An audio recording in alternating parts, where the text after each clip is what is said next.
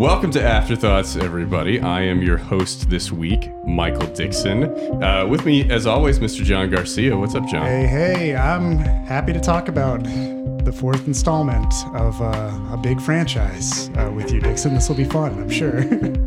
I am very excited as well. I am unironically excited, or uncynically excited.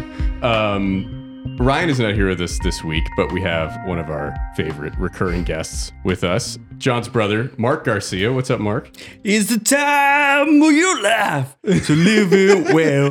I love it. We got to put some nice folksy Randy Newman under that. Yeah. I'm sure it'll just sync right up. No, I'm doing all right. Having to just kind of remind myself that Pixar is one of the main reasons Randy Newman is still employed to this day. But otherwise, I think it's the only reason. Then you haven't seen Cop Rock. No, I have not. But yeah, I'm doing well. I'm just off the cuff. Good choice, Dixon. Okay, all right. I just also want to make a note here. We had to sub in somebody who was a father for this because Ryan was not here. Obviously, we needed somebody who had. We can't have just a bunch of childless weirdos like me and John talking about Toy Story 4. We've got to have someone that can have children nearby and have an excuse to watch this movie. So, we are talking about the fourth installment of the Toy Story franchise, Toy Story 4.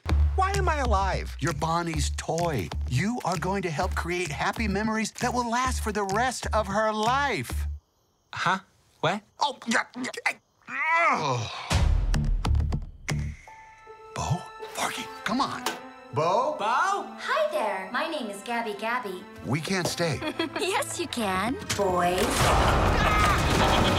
Woody, behind Bo! What are you doing here? No time to explain. Come with me. We need to get back to our kid. Aw, Sheriff Woody, always coming to the rescue. Bonnie needs Forky. Woody, who needs a kid's room when you can have all of this? Wow. Woody, aren't we going to Bonnie? You know, you've handled this lost toy life better than I could. Open your eyes, Woody. There's plenty of kids out there. Sometimes change can be good. You can't teach this old toy new tricks. You'd be surprised. Bonnie? We're going home, Forky. Bonnie, I'm coming! On my way, Woody! To infinity and beyond!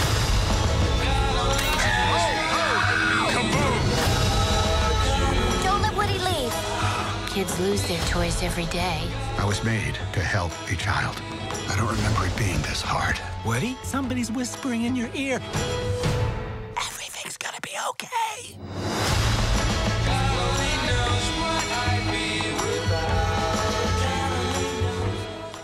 I wanted to continue on the summer blockbuster theme that Ryan started last week with Jaws, as we are in July and in the midst of an onslaught of summer blockbusters coming out. Mission Impossible, all of the, Indiana Jones, all of this stuff that is coming out. It seems like a good time to talk about summer blockbusters. And Toy Story 4 is one of my favorite summer blockbusters. And I'm excited to talk about it with you guys because it's my favorite Disney movie.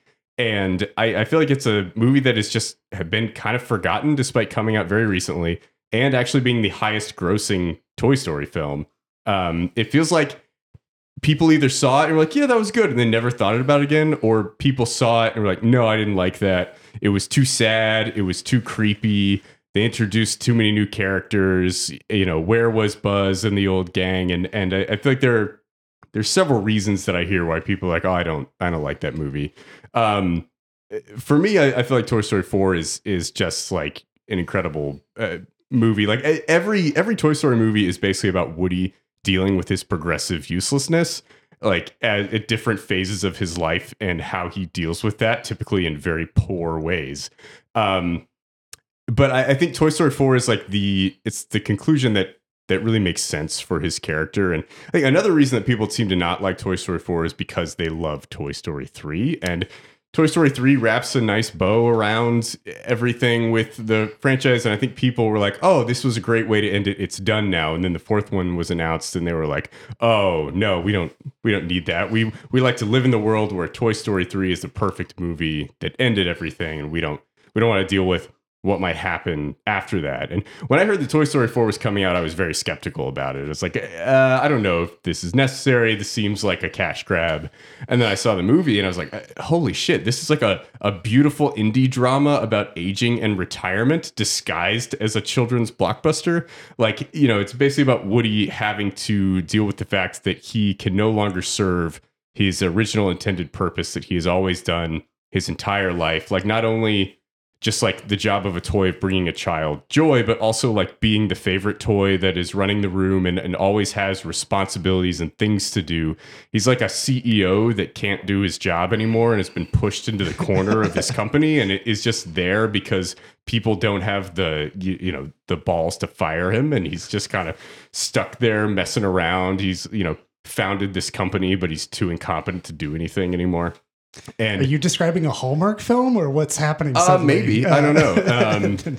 But it just like, it feels like a very real like representation of like an old man trying to deal with the changing world and his lack of place in it and how to come to terms with that. And the entire movie is him like fighting to create purpose for himself in a way that just continues to fail. Like he can't actually do the things that he wants to do. Like he's obsessed with, well, now I have to make sure Bonnie's happy. And yeah, if she doesn't give a shit about me, whatever, that's fine. But I need to do everything to make sure she's happy. And so like he's, you know, just trying to make sure Forky survives because Bonnie cares about Forky. And Forky is hilarious. I fucking love Tony Hale. And that character is so funny to me. His just constant existential crisis is great. But I mean, I think the reason this movie works so well is because it follows Woody so closely, and it introduces a lot of fun characters in Forky and Duke Kaboom and some of these other side characters, and gives Bo a bigger role. And you know, I've heard people complain like, well, you know, like the old gang isn't really in the movie, and we don't get Rex and Potato Head and Ham and Buzz. And I'm like, I don't really care. Like we know those guys. Like they don't further Woody's story anymore. They are what they are, and like we need to move forward and have him experience other things. But yeah, I have many more things to say, but I will pass it along, and excited to hear what you guys think and then get into more detail. But John, what were your thoughts on Toy Story 4? Yeah, I am one of the people who forgot Toy Story 4 was a thing. Although I will say, I think that there was a pandemic in a lot of movies between me and Toy Story 4. And when I saw it initially, I was like, this is good. Like I liked it. But then I left and was just like, all right, I don't know that I'm going to go back to. I also just don't go back to the Toy Story franchise often either. So it's one of those things where I'm like, yeah, there's 3 and then there's 4 when I think about it. So watching this again, I just appreciated a lot more the technical aspects of it. The fact that it's like, this is the first Toy Story, the last Toy Story, but it's the first Toy Story that is in a different aspect ratio. So they could use an anamorphic lens styling, and they can get a certain bokeh that they could simulate in the softness of focal length and depth. I want to talk about the focus. Like that it looks so, the animation is incredible. It looks so realistic. And like there's that one scene where Woody is in the background talking to Gabby, and he's talking, but it's focused on Gabby and he's blurry in the background, and it makes it look so much more realistic and add so much more depth to the frame than just like making everything come in at the same level. And I have to wonder if this is also one of your favorites because it has 2 Stanley Kubrick references in it. And it has this anamorphic lensing and like all of these other aspects that this really feels like the Toy Story that's made for film buffs and film fanatics who can get behind it. And it's one of those things where like Pixar always, with the exception of the Car franchise, it's just constantly trying to at least use their next movie to innovate on something. The Cars franchise is only innovating on like Larry the Cable Guy's career and giving Owen Wilson a paycheck. But they're really innovating in those fields like nobody else. Yeah.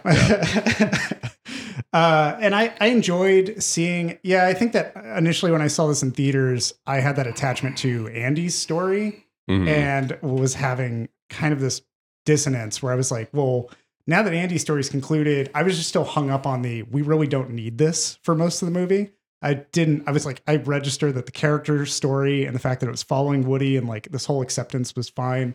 I thought that some of the core conflict felt a little rushed for me, but on a rewatch, it doesn't really bother me anymore. And I had a great time with it. The only thing that kind of stood out was Key and Peele playing characters that I know are Key and Peele, which it's still fun, but it's one of those things where it feels like in the same way that Mater is like a gimmick, it felt like that, where they were like, we just need to bring in some goofy comedy that everybody outside of this would know is, oh, that's Key and Peele, or that's this comedian.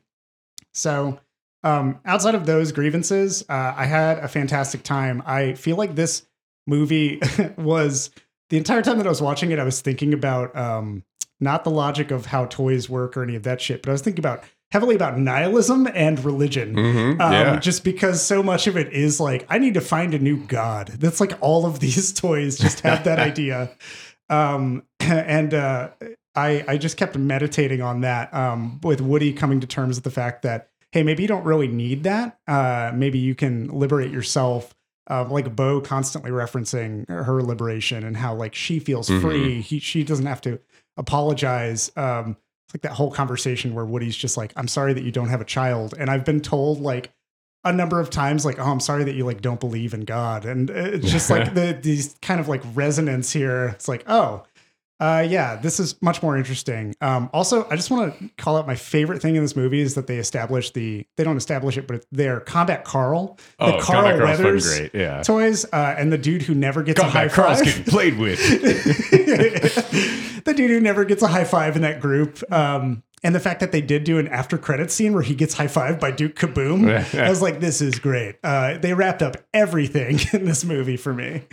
So yeah, I really did enjoy just the journey, and visually, yeah, stunning. Everything about it is a testament to like, it's a flex by Pixar in every aspect technically. So I'll turn things over to Mark. Mark, what'd you? Yeah. So first and foremost, the most ironic thing, you guys bring me on to be the token dad who would watch it with his kids. I actually watched it after my kids went to bed. So, so you have no hot child takes on this exactly. movie. Jackson had watched it with us back when it had first hit, I guess, digital streaming and everything, which was a little bit before we hit the full-fledged pandemic. And at that point in time, he was too young to really, truly appreciate movies. And so we watched it. He didn't really enjoy it, but Heather and I definitely did. In rewatching it this time, to your point, Dixon, I'm kind of struck by just Pixar's ultimate flex on just how good they are with their animation. I went back and watched the Pixar short Tin Toy, which I don't know if y'all have watched it before. Yeah. But it is the precursor to Toy Story. And it has this little tin toy, but it also has one of the creepiest animated babies ever. Like this is before they could really truly get any of the skin or movements to look the way they needed it to. That baby looks like a garbage bag with bones. They arguably still haven't been able to animate humans yet. Like Pixar is very good at animating anything except like human faces. And I wonder too if they purposefully do more over exaggeration for the humans so that we don't get to that uncanny valley area, which I think is probably it. We don't need a Final Fantasy Spirits Within situation. Exactly. But they can animate like hair incredibly well. They can do like blades of grass and drops of rain and all these things like an absurd detail.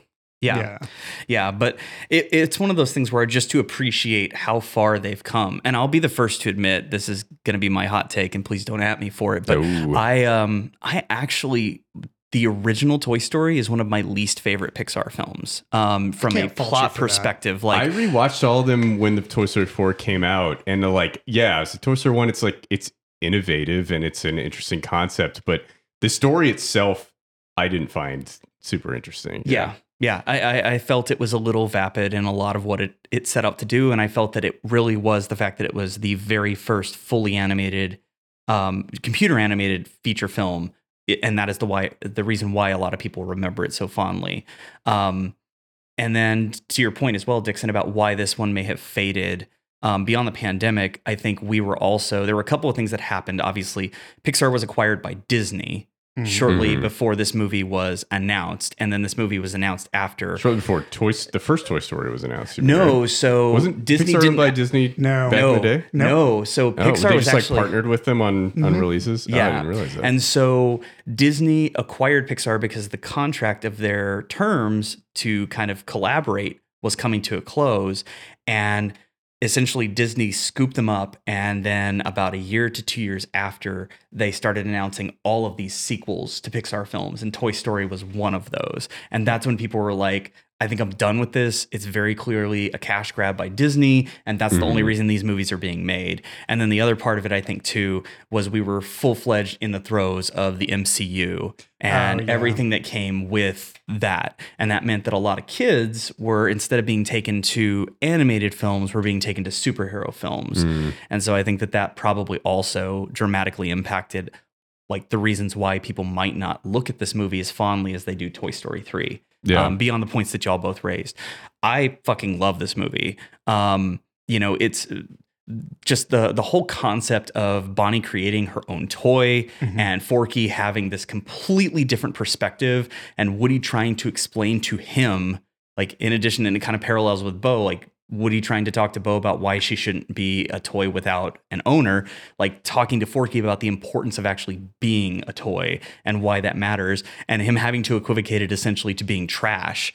It's incredible. And then, I mean, like Woody's arc in all the movies has always been the most interesting. The other thing I really love about this movie is that Toy Story 1 actually did have legitimate sequences of horror. Yes. And Toy Story 2 and 3 didn't really. They had suspenseful sequences, but not horror. But man, the sequence behind the cabinets when the dummies are chasing and they just kind of are slipping through. I mean, because ventriloquist dummies are terrifying. To begin with, ventriloquist dummies, I think we can all agree, are one of the most terrifying things in the world to begin with. But seeing next them, to the people who operate them. Yes, of course, obviously. I love that they didn't like give them voices. Like that was perfect. They don't talk. They just they literally have no voice because there's nobody working, their innards. Take that, Jeff Dunham. And so just that whole sequence, like, even though I was watching it on, a smaller screen, not the big screen, even though I didn't have a fancy surround sound system like some of us do, it's still like, fuck you, John. It still legitimately got my adrenaline pumping during that sequence. I was like, man, this is really fucking scary. But yeah. And then I think that to your point, Dixon, I think that a lot of the characters that people maybe wanted more at the forefront, if you look at most of the Toy Story movies, like the second one, Buzz and the other toys are in there at points, but it's really, again, it's Woody's story. Yeah. And in Toy Story 3, it's Woody saving the toys from daycare, and all of them essentially are having these little cameo experiences in Woody's like character arc. And so it made sense that this movie really would have focused on Woody, because if there is a Toy Story 5 made, there's a good chance that it's really going to focus and fixate on Buzz. And I think that's what Lightyear was supposed to be. God, that movie sucks so hard. I know. But it really would be kind of like Tim Allen's send off for Buzz Lightyear and probably the final conclusion to the whole Toy Story franchise. So spending more time with Woody in this movie makes the most sense, because at the very end of it, you're saying goodbye to him in the context that you've always known him, and that is as a child's toy. Yeah. And I don't know that Buzz can be the center of a movie. Like there's not a lot there, right? He's stupid, and he, like, once he becomes part of the group, and after the first movie where he realizes he's a toy, he becomes like loyal to everybody. But that's kind of it. He's never going through the same types of crises that Woody is and actually developing as a character. So I don't even know if that would work. If they try to do that. Has Buzz gotten progressively stupider over the course of the movies, and I just never really registered that, because is he like the Homer Simpson of this universe? Because like he like has a whole existential freak out in the first movie, right? And that seems like it's the key to him kind of learning and growing, and then he's just kind of a support character. Yeah, and after he realizes he's a toy, that's it. He doesn't really have that anymore. There's like in Toy Story 2, they try to do the fucking Star Wars with Zurg being here's his your father father thing, but like I didn't really think that worked very well. That was just for the goof. Well, and to your point, Dixon, like the comedy that usually comes with Buzz, like the first movie, you're right, John, like he's having this existential crisis when he finally realizes he's a toy. Mrs. Nesbitt. But literally in the second and third, it's like the comedy. He's the comedic relief, because he either is getting reset in the third one to where he's, in his Spanish original dancer. state in Spanish Dancer. There's your problem. You set this doll to evil. Or in the second one, he's being swapped out with another Buzz Lightyear who has not yet realized, and it's like the same bit over and over, just recycled in a slightly different package. No pun intended. Yeah. I think so. I want to talk about Forky and about what is the moment of sentience in this world where like a child can create a toy. And like, is it when she writes her name on the popsicle sticks? Is that the moment where he gains consciousness? Or like, it's an interesting concept where you have like John, you're comparing this to like religion and like the child being the god of the toys. There's like a creation moment, and Forky is just so terrified of himself and of existence the entire movie, and just like. Is Forky suicidal? Is Forky just trying to return to his natural state, and he's been like ripped out of the normal life cycle of a spork, and he's just very upset by it? Like, I think there's a lot of interesting things to dive into with Forky and just that general concept. But yeah, curious if you guys have any thoughts on that. I mean, I think that that in this universe, most likely the thing that imbues, like if they're not manufactured as a toy, because the Prospector was always kept in the package, never played with. And so he was manufactured as a toy, but it seems to be when they are made in a way with the intent of being played with, that is what imbibes them with whatever that piece of sentience is. And so I think that might be it, is that once Bonnie completed making him with the intent of playing with him, he became a toy and therefore became alive. Now, I want to know where the pet rock is in all of this equation, because there's no references to that ever in this movie or franchise. It's in Everything Everywhere All at Once, John. Oh, yeah. But you have to put googly eyes on it. Yes, that is a requirement. I was like, do you have to put eyes on it for it to become sentient? But I think in the first Toy Story, there's an Etch-a-Sketch that can like walk around. Exactly. And so they use it to make the town plans. By the way, is that Etch-a-Sketch getting off on them using it like that? It seems kind of questionable. They would have to diddle its knobs. Yeah. Yeah, it's weird. That's when you start peeling back these layers where it's just like, I don't want to think about that anymore. Exactly. But yeah, like I think here Slinky, it is that dog, definitely. Oh yeah. So just a brief aside, have we done any internet research to find out if there is a sex toy story? Because there's definitely that. Buzz is the name. I feel like the closest thing we have in like cinema is Sausage Party. Yeah. Oh yeah, that's true. That movie's great. I thought about that. Yeah. Also about religion. Yes. I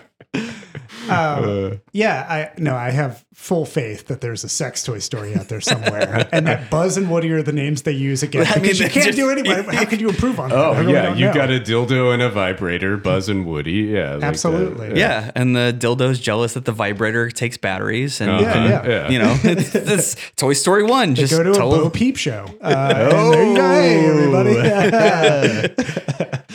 I really think that the moment, this movie to me, thinking about like religions and different things, I think about like Shintoism when I think about this. Shinto is like the Japanese belief that there's a spirit in everything, like rocks and all the other world. It just kind of creates a respect between you and your environment.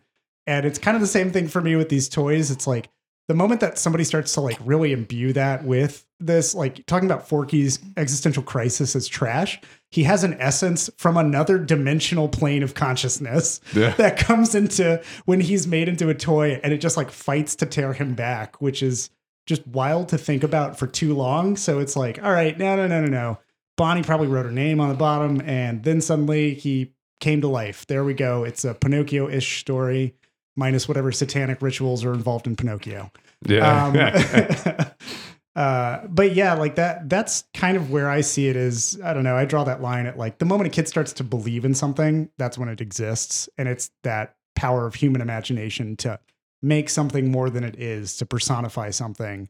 And it's pretty sweet too, to watch him obviously come through that arc of realizing the analogous structure of trash is warm and I am trash and I'm her trash. And That it's just like a cute, logical thought to walk through. Yeah. And Woody's frustration that he keeps comparing everything to trash is hilarious. Yeah. It's also like, it's an interesting other side of the spectrum from the first Toy Story, where Woody has to talk a toy into believing it's a toy, from it believing that it's an actual person or character in some science fiction thing, to now I have to talk to this piece of trash and convince it that it's a toy. Woody honestly is on team like proselytized toy ship and everything's a toy. Yeah.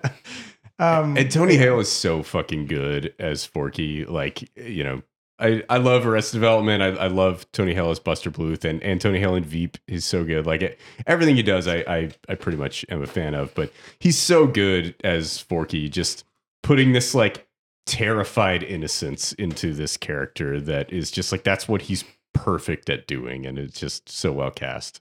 I would say also like major props always obviously to the animators for his walk cycle, the things that he does when he moves really sells that cheapness of his assembly. I love the sequence where they're walking down the road just in silence and he's like tick tick tick tick tick tick tick and then he's just like carry me and everybody's like no. That constant insistence. He is so childlike in his early existence, and it's adorable. I saw like a little featurette about the animations of the characters, and they were talking about how like they really try to put emphasis on, okay, what are the materials of this toy? What's it made out of? Therefore, how would it move? Like Woody is a rag doll, therefore he needs to move in a way that makes you think he is. Like Forky is a spork with fucking popsicle sticks bubble gummed to his ass, and like how is he gonna move? Like Buzz is a plastic actor, and like they really think about all these things. Like Bo is porcelain, so they try to think about how would this character actually move? What is the weight of the steps that this character is going to take? How are they going to impact the world around them? And it works really well. Like the like physics that they employ into the character movement is really fascinating. Yeah, that's where you get that delicate balance between realism and stylized animation. Because when you think about other parts of the toy and the aspect of how they act, you have to relate to them as a human being in some way. And if Woody just had his eyes open all the fucking time, then that would result in like that creepy uncanniness of like, what the fuck's happening? And it would be the fucking ventriloquist dolls. Yeah, they have to have like even Forky blinks, but he has googly eyes. And it's like, how the fuck does he blink? But it doesn't really matter because your mind just accepts that immediately. And it's only when you start thinking about it that you're like, well, I wouldn't want him to look. No, that would be wrong. Or like their irises never adjust as eyes. And you really don't want that in a toy. That just makes it feel like robotic, like it's watching you in some kind of fucking Big Brother style way. I know occasionally Forky's like googly eye will just move, and it adds this level of like naivety and idiocy to his character that's just like it reminds you like, oh yeah, he's fucking googly eyes on a spork. He'll like say something, you're like, oh, he has feelings, then his eye will move like crazy, like, oh yeah, he's a fucking spork. Being carried everywhere. All that stuff. No, I love that you bring up the general physics. And, before I was on my way here, I was listening to y'all's recommend or refute about 2001 A Space Odyssey. And y'all were talking about how they had actually taken the time to build essentially the space station like set. And it's that kind of like tender love and care when it comes to cinematography in whatever form it is, whether it's computer generated graphics or actual physical sets that you're building, that I think really sells something. Like one of the things that will break me out of a television show or a movie is when a character goes and picks up a cup and takes a drink, and I can tell by the way the actor moves that's an empty fucking cup. Like, and it really bothers me, and I can't let it go because it's completely shattered any kind of perception I had about relatability to that sequence. And every time I see one of these characters move, whether it's the dummies, Woody, and even Buzz, like it's completely relatable based on how they're moving and whatever type of toy it is that they are. I equivocated almost to the same way. Like I know exactly how Kermit the Frog moves because he's a puppet. And anytime I see him move, I expect him to move in a certain way, and he always does. And anytime I see Woody run, it's both comical and hilarious because he's a rag doll, but also completely believable because he's a rag doll. And I love that they took the time to consider that, because it, for the audience at least, is saying, we understand that you are smart enough to actually relate to these things, and that your mind is going to say, oh, of course this is going to move that way. It's supposed to. It's this, you know, and any of those types of toys you have played with that are similar to that, you know, as a kid, like that's how they move. Yeah, I would say one great example. It's a very small moment, and that's what I love about like these kinds of movies. You can peel away a moment where an animator said, "Let's do that," and it's a bold choice. It's like, I know you don't like Who Framed Roger Rabbit, Dixon, but there's that scene where they're like sawing the handcuffs, and there's a swinging light, and they're drawing Roger Rabbit's shadow in the background, and they have to track it with the fucking swinging light, and that's just animation wise, that's an impressive feat. And here it's like in this sequence, when Woody is Bonnie's about to go off to school, and Woody's like, I need to figure out like how to get into her backpack or any of these other things, like or I think it's something with Forky actually. He gets like stepped on by the dad, and his face just like caves in that way. Woody gets stepped on by the dad, and his face just caves in that way that like a doll with that kind of plastic head would. And then he like gets up, and it's the indent and everything. And I've seen dolls do that, and there's plenty of other scenes in Toy Story movies where somebody forgot something, they come into the room and all the dolls pretend to be lifeless. We don't see them step on the dolls because I'm assuming it would be pretty hard to get that kind of concave, naturalistic shaping to it. And at this point, it's like, no, technology's good enough. We can do that and make it look realistic and have like the pressure actually probably simulate. I assume they looked at several dolls' heads being crushed, which is pretty dark when you think about it. But like too, when he gets up and like holds his nose and blows it, and his face pops out back into the normal shape. Exactly. And it's just one of those moments where they were like, yeah, we're going to animate that. And it's a choice. It's very intentional, and it makes the comedy, but it also just looks so real and brings you closer to him. It's almost like a Looney Tunes sequence. But it's just animated in that way with CGI at that level of detail. It's just incredible to look at. And I mean, honestly, that would be one thing. If there was a documentary made about Pixar and they only focused on the 4 Toy Story movies and only focused on the level that is all that should be focused on. If they made truthfully. a Pixar documentary. Like, just show me the level of detail that you've been able to add to the toys. Because from just a general ancillary viewpoint, like, Toy Story 1's pretty rough around the edges, and I understand like why. But once they hit Toy Story 2, like their animation style and studio had grown enough that they were able to do all sorts of fucking stuff. And still amazing with the story about that movie almost not being made anyway.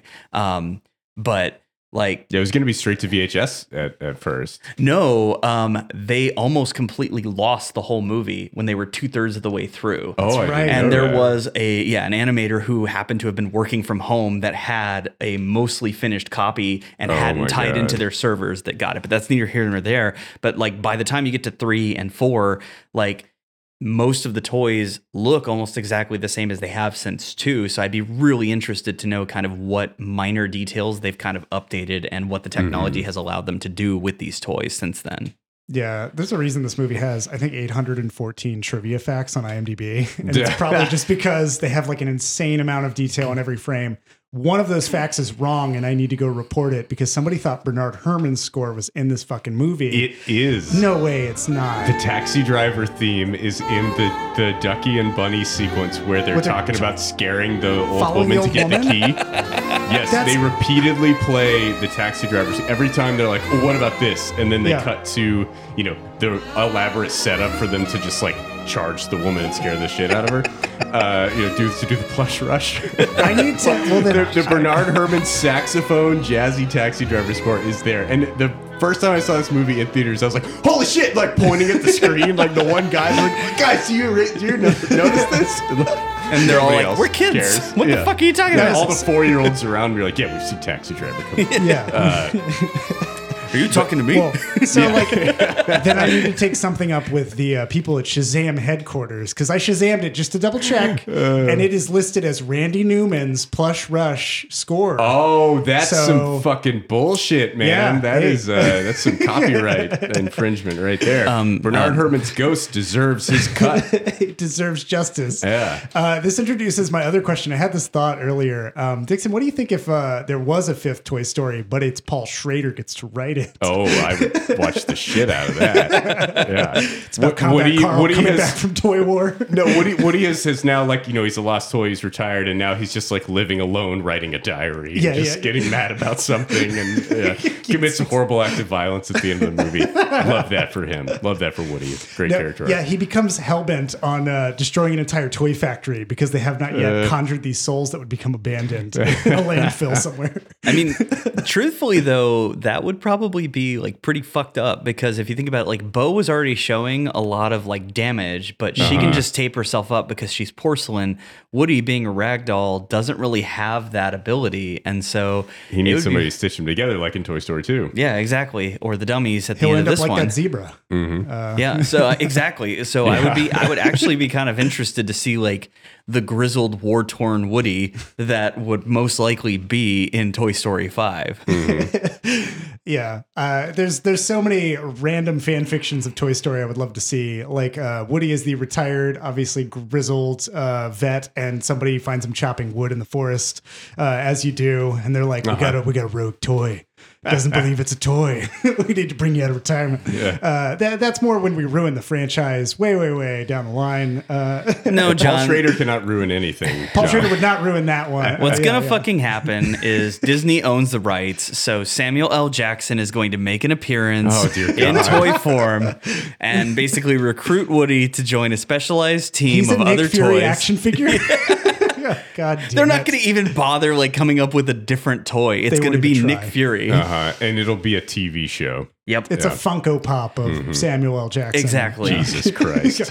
What have we done? Anyways, back on the rails. Yeah.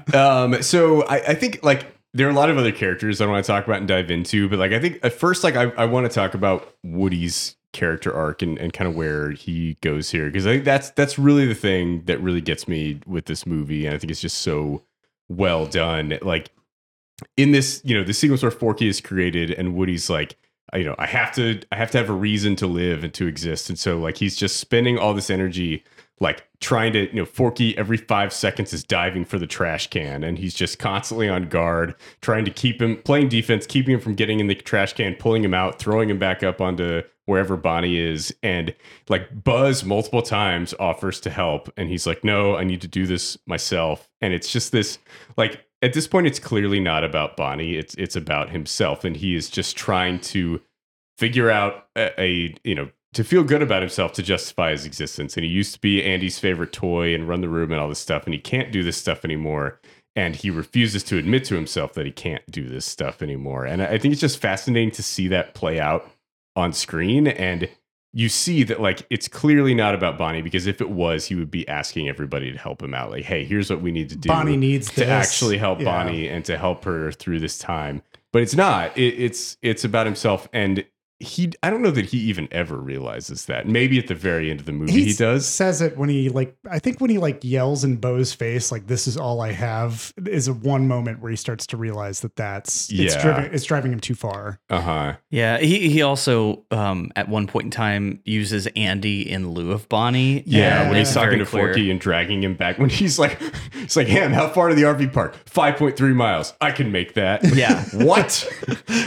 You're a rag. How long is your gait, Woody? Like 3 inches, maybe? You can make 5.5 miles dragging a spork over the course of the night. Energy. I'm sorry. I should have done the math before I got here to actually calculate the amount of time it would have taken. Oh, it would have taken weeks. Probably. Sure, yeah. Can we take a quick pause too to just say fuck you, Bonnie? Because Andy had very specific requests at the end of Toy Story 3. Yeah. Where he broke down for her, like, look, this is, now I'm thinking about it and saying it, and I realize I have 2 kids of my own, and if I were to go to my 6-year-old and say, this is a really important toy to Daddy, please protect it, it'd be in the fucking garbage in like 2 weeks. Yeah, so, definitely. but yeah, like, with the first time I saw this movie, I was like, you had one job, Bonnie, and that was to make sure Woody was toys. Yeah, make sure Woody was taken care of. Like, he was the special one. No, But what she's does she ripping do? the sheriff She badge rips that off fucking and putting badge, it on yeah. Jesse. Yeah. Gives him to Jesse, like, all right, right, sure. Female empowerment. Sticking him in the closet with Maleficent Brooks and Bitey White and whoever else was there. Yeah, whatever actors were on their deathbeds that needed a voice acting job to pay their medical bills Carl before Rhinoceros they died. and some other shit. I looked at those names in the credits. Yep. Yeah, it's like it was it was just like this all-star cast where if Dad saw the cast, he'd be like, "Oh, this is the greatest movie ever," because of this one sequence where you've got everybody, including Don Rickles, all in a single sequence, all one after the other. Yeah, and then you'd be like, "Well, did you like the story about a man feeling lost in his life and finding purpose?" And he's like, "Oh, yeah, that was fine too, I guess." And, but Maleficent Brooks, yes, it is a wonderful name. Yes, Maleficent Brooks, like that's great. Yeah. But yeah, I mean, like I don't know. I think Woody's character is so fascinating. Is seeing him go through this, and you know, he's just going after Forky, and then finally, it's like he realizes that he maybe actually wants something for himself aside from purpose, and sees Bo's lamp in the window of this antique shop, and decides to go in there, and then that's kind of the beginning of his. Dealing with the idea of like, yeah, I need to get Forky back to Bonnie so Bonnie can be happy and I can have purpose in life. But also, what if I could have purpose in life in a different way that is outside of everything I've ever known as a toy, everything that life has told me that I need to exist for the purpose of pleasing a child. And that's the only way that I can get gratification out of life. What if I could get a different kind of gratification that is apart from societal norms, and like begins this identity crisis that he is having as he's trying to figure out, I want to see Bo, but I want to have purpose through Bonnie, and how do I reconcile those things? Yeah, and then Buzz trying to explore what the hell his inner conscious is. His inner voice. His inner voice. He's just another thing that they play up for laughs. And there's so much coincidence going on with Buzz's inner voice that I will allow it because it's funny. They know how to do the comedic timing on it. But I was also just like, well, that feels like a really throwaway thing. Like Buzz could have had a more profound understanding and moment. But instead he's just like, oh yeah, it's just, I push these buttons and that tells me what I do. Buzz has a very sweet moment with Woody at the end of the movie, but up until that, it does feel like the writer's trying to figure out like, oh yeah, we have to put Buzz in this thing, right? The audience is going to expect that. What can we do with him to like get him on screen for 10 minutes so that people aren't mad? And honestly, I was fine with that. Like, I don't really care about Buzz. I don't need him to be on screen for a big portion of the movie. All these movies are about Woody. Buzz only matters in the way that he can impact Woody's character. That's really it. And he serves his purpose in the movie. It's kind of stupid, but then like it ends in a really sweet moment, and I was totally fine with that. Yeah, his is she gonna be all right? Yeah. Bonnie's gonna great. be all right. Yeah. Which other character do you want to talk about, Dixon? Do you have others? I really list? want to talk about Duke Kaboom. Okay, yeah, Keanu Reeves Duke in Kaboom. a wonderful role as Duke Kaboom. Rajon. The Canadian daredevil motorcycle rider who cannot make any of the jumps that he's supposed to make. Nobody can crash like Duke Kaboom. I love that he's just constantly posing, and that's just all he just wants to act like he can do things, but he knows that he can't actually do anything. And like that's also the source of all of his insecurities, because that led to Rajon not liking him because he couldn't do what he could do in the commercials. Yes.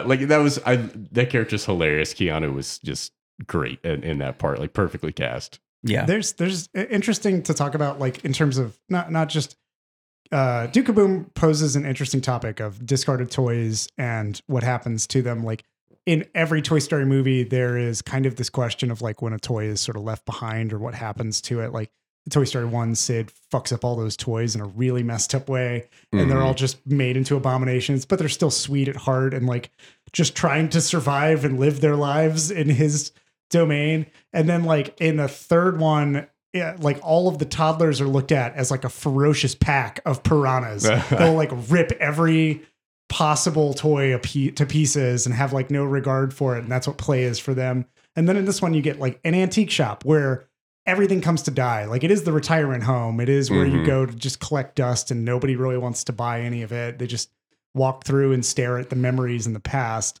And I just wanted to like reflect on that. Did y'all pull anything from kind of the different environments here? Like, especially obviously of the dummies, there's an excuse to throw in these vintage things, but were there any other kind of like motifs, or did you see any? I don't know. I think the antique shop is an interesting place because there's the sadness and melancholy of the antique shop that is really told best through Gabby and her story, and definitely want to get into that. But there's also like the underground bar where Duke Kaboom is, and like the zebra that's been split in half, and like all this other stuff. And it's like there's a freedom in that too, where these toys are getting like, yeah, nobody's gonna come by us, so we can just like hang out and live our own lives and hang out with other toys and do whatever we want, and not have to live by the code that every other toy has to live by. And then that kind of extends out into the real world in the park, where these lost toys are just hanging out in the park until like busloads of kids come by, so they can just hang out and play with random kids for 30 minutes at a time. And so I think that there's kind of this idea in Toy Story 4 of like, you don't have to fulfill this purpose. You can live a life outside of that and do other things. And there is maybe that is what you want in life, and that's okay if you want to find purpose through pleasing a child. Like if with Gabby's arc, like that's great. If you want to experience that, go for it. But also if you don't, you can be Bo Peep, you can be Duke Kaboom, you can live your own life and do your own thing and have fun doing that too. Yeah. I think one of the moments that I really appreciated in the antique shop too was one of the moments when Woody starts to kind of understand from Bo Peep's perspective, like why she's okay with being a lost toy.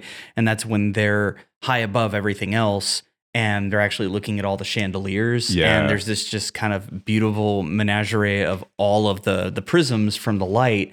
And it's just this subtle moment of appreciation that Woody has, and it has to dawn on him too. Like if I was stuffed in the RV, or tucked away in a closet because I'm not being played with anymore, I'm not going to get something like this and actually get to experience it. And here I am like experiencing this with the woman that I've always loved, since they have really been an item since the very first Toy Story. Mm-hmm. And I have the freedom to actually do that. Yeah. Yeah. And then you have like the moments of Woody kind of realizing he hasn't paid attention to a lot around him in his life. Like it's kind of symbolized with Billy, Goat, and Gruff. Yeah. Which he thinks Billy, are like, Goat, and Gruff, those are my girls. Yeah. My girls. Keanu Reeves. And then he just, what do you like calls them like Bobby and Dave and like Lefty or something? It's just like this clear, like, I have no idea who you are. I didn't know they had names. Yep. Like, and then the subtle eye roll he does when Duke Kaboom gets their names correct is just, it's so perfect. Yeah. It stands to show that he still has a bit to grow, and he's like being humbled and learning while he's in this antique shop that it's not the worst thing to be without a child. And then let's talk about Gabby. Yeah. Because we're in the antique store anyway. Yeah. I think Gabby's character is fascinating because she is like objectively a villain in a lot of ways. She's a terrible person. She is inflicting her own like angst and disappointment on all of these other toys around her, and like creating a lot of pain for a lot of people. But like at her core, she just like wants to, have what every other toy wants to have. And she wants to be with a little girl and give her happiness. And, she's defective with her voice box. And so she feels like that is the reason that she's never gotten that opportunity. And it's like, they walk the line really well with that character where like she's evil in a lot of ways and you hate her for a lot of the movie, but also you understand why she's like that and you're rooting for her at the same time. And I think that's just really impressive that in a kid's movie, they can craft such a nuanced character and get people to understand what she's going through. And like, maybe the most heartbreaking scene in any Pixar movie is when like finally, like, she gets the dolls to rip Woody's voice box out and put it into her. She's like, great, Harmony is finally going to love me now. The girl that's always coming into the shop that she's constantly pining after. And they, set it up. They pull the string. Harmony finds her and looks at her. And then she's like, their grandma's like, oh, if you want the toy, you can have it. And she kind of looks at her, she's like, now whatever. And tosses her in a cardboard box and turns it around and walks away. And it's just like, it just hits you like a ton of bricks when that happens. And like in that scene, you're like, she's fucking awful, but also like I really want this moment of happiness for her to finally get what she wants. And yeah, I think it's just really interesting how they pull that off. See, that's the only thing that I didn't really like too much about the movie was it felt like the pacing for Gabby's arc was just a little too fast for me. There wasn't interesting. Those kind of the moment that when you think about like when you first meet Gabby, it's when she like pulls Woody in, she notices he has the voice box. There's like a lot of tells that she's very suspicious and something seems wrong. And it all feels a little bit too like forced for me. But then again, I don't know what kind of subtlety you can really get in a kid's movie where you have to convey this character has malicious intent, and then you're going to subvert it later. But like we pan away from a lot of sequences where she's getting to know Forky and he's telling her all about Woody.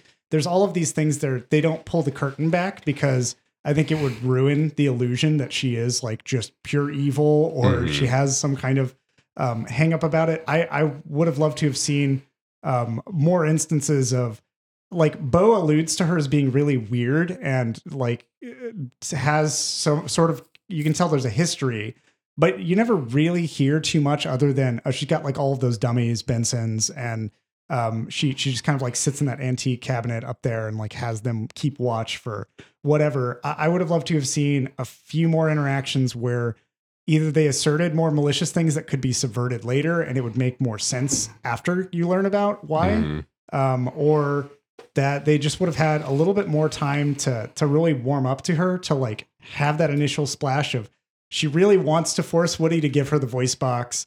And then later she tries the sweet approach, but it seems like both times she just kind of confronts him and is like, look, I'm bringing the army of Bensons with me. There isn't like that moment where they really connect. Like Woody only just starts to realize it because he's going through other shit. I feel like where he has this moment of like, if I am actually committed to my my motto of like helping other toys find kids and that kind of stuff, then I should help Gabby too.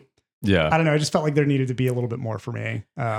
Yeah. I think for me, it was like when she's talking with Forky and she's pulling out the book and like, here's what I'm supposed to do. She's doing the teacup. Like, yeah. And she's like, yeah, like I need to be with Harmony. She's doing tea time. She's reading the book. And it's like, you realize that everything she's doing, all the evil machinations are just to get that thing that like she is meant to do, right? That the book says, this is your purpose in life. And this is what you're supposed to do. This is like her Bible that she's like, this is everything I want in life is what this thing says that I need to do.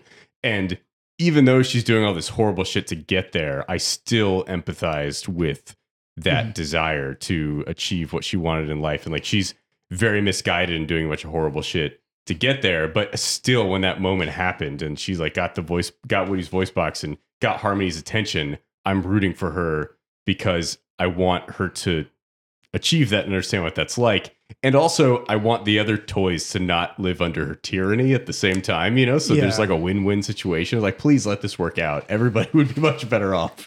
Yeah. I mean, I think the thing I love the most about her arc is if you look at Lotso and even Jessie from the second Toy Story, they both had owners who loved them for a certain period of time and then discarded them. And Which one is Lotso again? Lotso was the bear. Yeah. In Toy Story 3. Who ran the daycare center. And the thing I love the most about Gabby is that she was basically born defective and just never had an opportunity to do that thing. And so, you want to talk about existential crises. And this is the thing that's the most amazing about the parallels, right? Like Forky was made by Gabby. And is trying, Bonnie, was made by Bonnie and is constantly trying to throw himself away as trash. And Gabby was made defective and all she wants is a kid to love her. And so you've got this dichotomy of these two characters. And that's why I love the bonding sequence between the two of them. Yeah. Forky essentially is a newborn who is just learning about the world around him, has learned what he has from Woody and is parroting that back along with any information he has to Gabby. And Gabby, on the opposite side of things, has literally just sat on a shelf her entire existence, wanting to be played with, wanting to be owned, and just can't do it, and believes that the way to that is to have that voice box that will work. And like you were saying, Mike, I really think that a lot of what's happening in the tyranny and just the way that she has the dummies going about doing all of the evil that she's doing and the antique shop is to prevent like her kid from falling in love with any other toy other than her. So if Harmony were to fall in love with any other toy, and that could have been why, we don't know, it's never revealed, but it could have been why Bo Peep like ran from the antique shop in the first place. I think that's what I wanted to see, though, is I don't recall in the movie any sequence in which the dummies actively rip another toy away from Harmony's sight, or, that toy has this glimmer of hope and Gabby snuffs it out. Like that would have been, I think that would have been something that solidified for me the actual tyranny that she imposes. But I don't remember seeing any beyond whenever Woody's in the antique store. And that might just be because we follow Woody so closely and they only want to show us certain sequences with Gabby and Forky and her love of Harmony.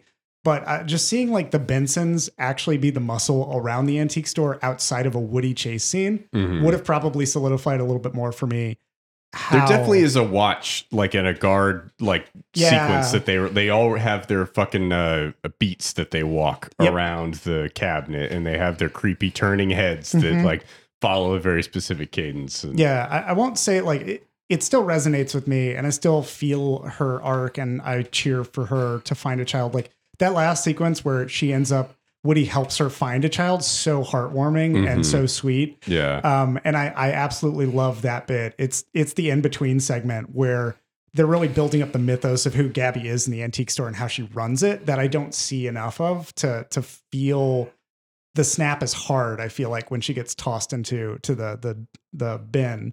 So it was kind of like, okay, that's my only grievance really with the movie is I would like to have had a little more time with Gabby in her world. A quick question, John. In lieu of more of that world building, if they had put another Randy Newman track to her being thrown in the box, would that have done it for you?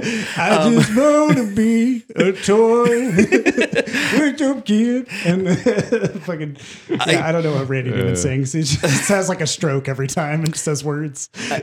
I do have to also applaud like Pixar's choice for the child that ultimately found Gabby because.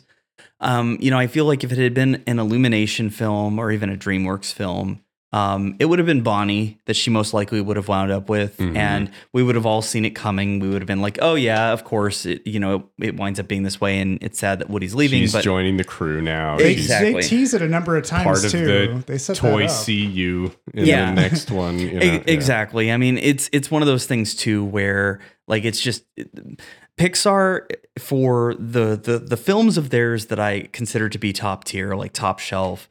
They are that way because they respect the adults that are going to the films to watch, and also understand that the kids that are watching might not get it now, but they're going to remember it fondly when they get older, and they're going to appreciate it for what it is. Whereas some of the other animation studios just take the very, very tried and true easy way out. That's the Super Mario Brothers movie. Pretty much anything by Illumination. I have yet to watch one of their movies where I'm like, I didn't see that coming. Most of their movies are about earplugs, so there's only so much you can do. It's true, really. But yeah, that sequence actually was the sequence that got me. Was when the little girl was crying and was lost, and Gabby like got her attention. Yeah, and it's two lost souls finding each other in their moment of need. Yep. And it works together really well, and it feels like that's the right arc for that character and the ending for that story. Yeah. And they have that whole moment too where they kind of set it up. They tee that up before she finds that kid that Woody's like, I know a girl that would love you. It's Bonnie. And they're like running to get to Bonnie's place. And then they have that whole moment where Woody's like, are you sure this is what you want? Woody also he's no longer concerned about Bonnie in that moment and giving Bonnie something new. He's kind of just like, he's really concerned about Gabby, and it shows that he's had so much growth in his consideration of other toys. He's no longer concerned about his kid. He's concerned about the other toys around him, trying to make sure that they are happy and that they have fulfillment. They don't have to sit in dark boxes, and that they can find, like, I love the end sequence of them liberating toys from Bill Hader. Who's like running the Carney game. That's just like a fun moment where it's like, all right, I like this little, epilogue. It's nice to see they're out there fighting the good fight for all the toys that are hung up and people being cheated out of money too. Sure, why not? But yeah, that whole last sequence. Also, just talking about how toys can sabotage. I've never seen toys go so hard trying to crash a family van or the RV as they do in that sequence. Hilarious to me that, like, you know, the Jeff Garland unicorn is like, we're gonna send dad to jail. Yeah. And then, like, you know, they do this whole thing where they're like take over control of the RV and they like drive it crazily through pedestrian walkways in the carnival over to the merry-go-round or carousel if you're Forky. Yeah. You know, so to meet up with Woody, and the cops pull them over and talk to them for 5 seconds and then let them go. Yep. Like, wow, that's some white fucking shit right there. Yep. Well, This nice white family. Oh, yeah, it's a rental car. You didn't understand what the brake did? Okay, cool. Just have a nice life. Move And just along, let him sir. go. Yeah. Incredible. Just wow. They fucked up so much shit. Yeah, between that, I'll say those are the only other two minor grievances for me. Is like the cops did sure, why not? But this seems like I a feel small like the town. movie did that in kind of a knowing way. That, like, Yeah. I don't know. Maybe the people who wrote this movie feel like that's just how cops are because they're all a bunch of like rich white people. That's their interactions with cops. But to me, it felt like a knowing thing. Like, yeah, we know this is not realistic. It just needs to happen. Like, hey, look, you know, you want to complain to us about the cops being lenient? Why don't you complain to us about the toys sabotaging an RV to get to that point? Right. Like, yeah. That's like the question of logic. Yeah. But yeah, that in the line earlier when like Polly Pocket or whoever the small Giggles something. Yeah. Yeah. Is Giggles like, McDimples. Yeah. Giggles McDimples is just like, I think. Oh, fellow officer of the law to Woody. And I was like, is there like a cop embrace in the toy circles? Like if you're made as a law enforcement toy, you're like the Paw Patrol. Are you actively going to be fascist or is there, how does that work? Woody and Buzz too, you know? Yeah. Hey, Space Rangers. Yeah. Somebody's got to protect the galaxy. out policing the galaxy. Buzz is from the knockoff Starship Troopers line. Now, y'all had brought up the focus, and I didn't want to let us forget that because I think it is important to kind of talk through that. So, John, you had brought it up, and Mike, I know you had talked about it as well, Dixon. So, well, yeah, they. I mean, there's so many things we can't really describe a lot of the focal pull, but the focus used here, it's something that's been constantly iterated on in the animated space. You want to give the feeling that you're watching a movie like WALL-E is another Pixar movie aside from Toy Story. Love WALL-E. Would love to talk about. WALL-E's the first Pixar movie that uses sort of the handheld camera work and zooms, and like they had focal depth that was added into that movie to give it that pristine sheen and that feeling like you're actually watching a movie. You're watching like a live action movie of this robot going around. And Pixar clearly like has been wanting to experiment with, now what do like different lens types look like? How can we do something that's anamorphic? That's part of why I think there are those two Kubrick references. What are those two references? One is they're playing the song from The Shining in the antique store. I can't remember what the name of it is at the moment. And the other is amidst all of Buzz's button presses, one of them is open the pod bay doors. Yes. And it just like does that. And I was like, okay. I was trying to figure out. Which that's what the humans say. Yeah. 2001, but okay. Yeah. I was frantically searching through those. Like, you should have sang Daisy. Somebody should, when he powers down. Or no, the robot that needs a battery that Bo ignores in the arcade machine should have sang Daisy. But I'm willing to bet they didn't do that though, because Robots already did. Yeah. Oh, Robots did. Yes, with Mel Brooks' character, when they were changing out his memory unit, he wound up singing Daisy. I've not seen Robots in a long time. Yes, I have not seen Robots. Period. So, you're not really missing much. I mean, Robin Williams has a pretty amazing. I mean, it's got Robin Williams and Mel Brooks, so that's pretty awesome. But it's one of those that's easily forgettable. So you're not missing much there. There's now it got me thinking about robots. I can't stop thinking about how they attach a tiny penis to the robot boys in that movie. Like they ship a baby box. I'm going to mark this because I'm cutting it out. But they ship a baby box to the robot family when they're like, we're going to have kids. And they assemble the child and then they fucking hammer the penis into it. They just hammer that dick on it. Instead of hammering it off. Yeah, instead of doing the circumcision, Yes. it's a circumcision or engine. I don't know what it is. Insertion. I don't. But yeah, they do a whole, Circumventions. they do some shit. Circumvent you. Let's make sure we don't give him any power. Give me a pour. Anyways, they nail the dick on a robot. Anyhow, we're going back to. In case you haven't noticed, folks, we're drinking whiskey while we're doing this podcast, which is something we very rarely do. Never on this. Yeah, I mean, I think, John, to your point back forever ago about the focus before we got on that tangent, it's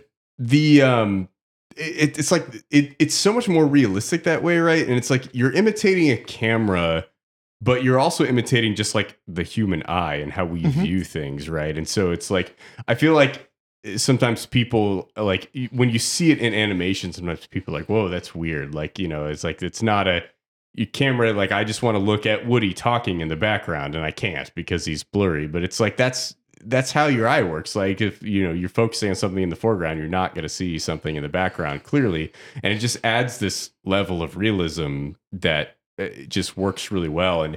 And for a second, like when that scene happened, for a second I didn't notice it because I was just so pulled into it, and then I was like, holy shit, like this is really incredible that they're doing this and like capturing the depth of field in a way that feels so realistic, and it almost adds a 3D feeling to the movie, even though it's not rendered in 3D. There's this aspect of it too when you're thinking about it, because if you go back and watch any CG movies from the early 2000s or late 90s, completely flat. They're flat. No perspective. It's just totally flat, and it just your eye can go anywhere in that frame, and you're really lacking that language that film provides with that cinematic depth to draw the audience eye and to obscure certain things.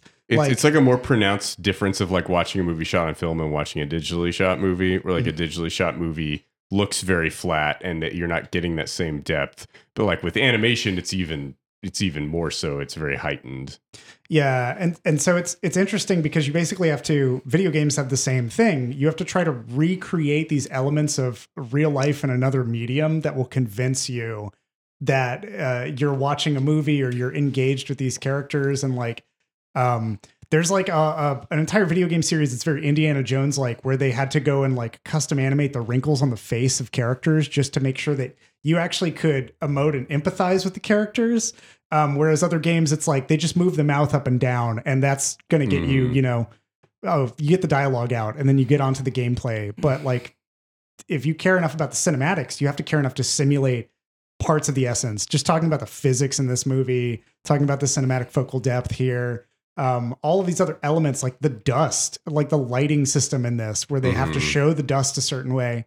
And it's insane to think about that there's a slider on a computer somewhere that you're like, I want more dust grain here. I want this house to look like it's been empty for 60 years. Like, what does that look like? And somebody went and programmed and found out all the math and shit to do that. And it's just like, all right. And now we render it on a farm that takes, however many thousands of gallons of water to cool, and then we serve it up to everybody on film. It's so beautiful and fucking rad. And like Pixar has made several movies since Toy Story 4.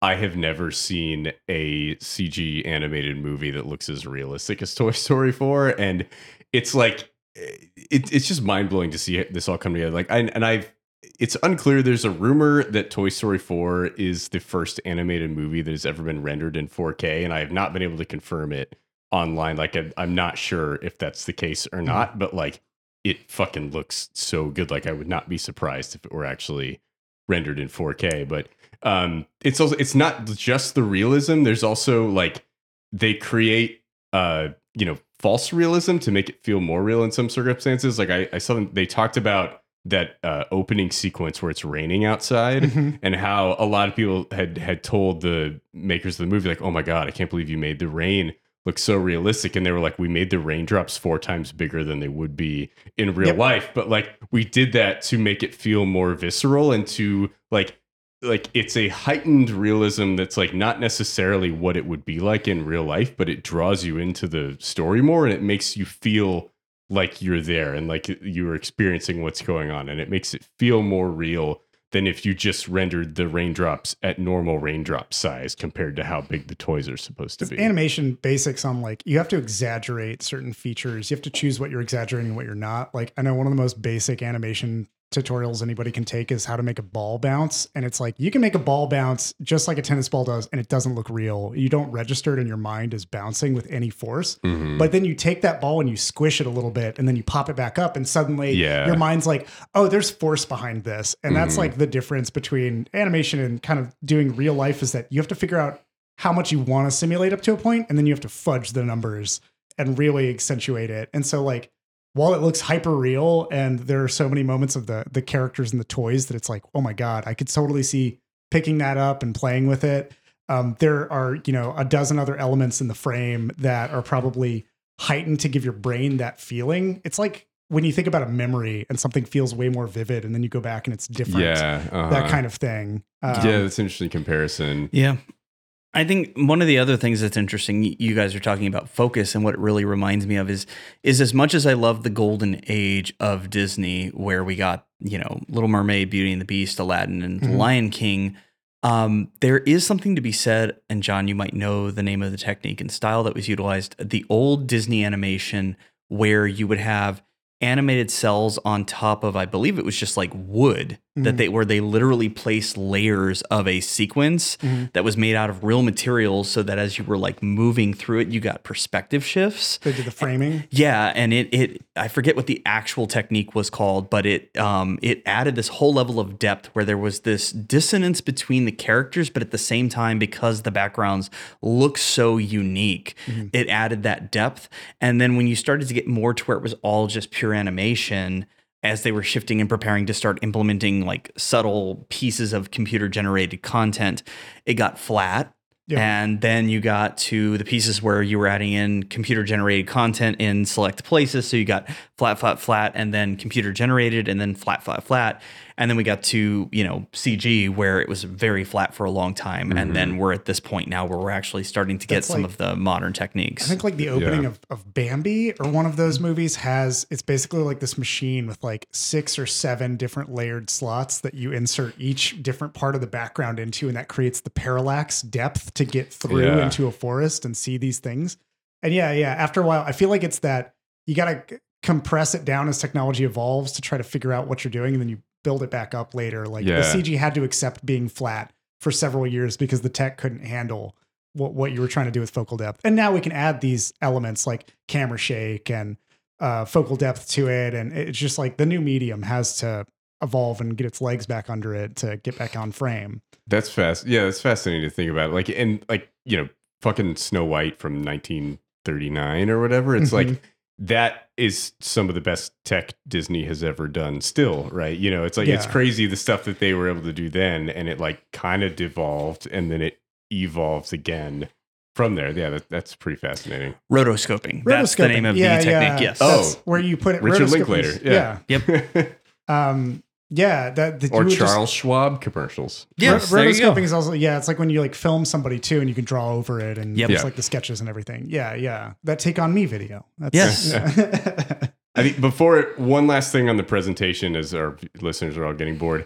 I think the lighting is so incredible in this movie, and like most animated movies take place during the day, right? They're really trying to we have bright colors, we have sunlight and stuff, and the vast majority of Toy Story 4 takes place at night and in dark interiors, and you have light come through the sides of the frames in really fascinating ways, and it looks incredible every time. Like the way that you have the dimly lit areas and the light coming through in certain sides, creating shadows, creating these really fascinating pictures. Like a lot of the movie looks like a fucking Caravaggio painting. It's like it's really weird to see how this all comes together, and it looks so beautiful. And I think that also might be a reason why some people weren't as into this movie. It has just kind of a darker tone because of that. Like, it's literally darker than the majority of animated movies, and But I think it's so beautiful the way they do that. And like Mark, you were talking about that chandelier scene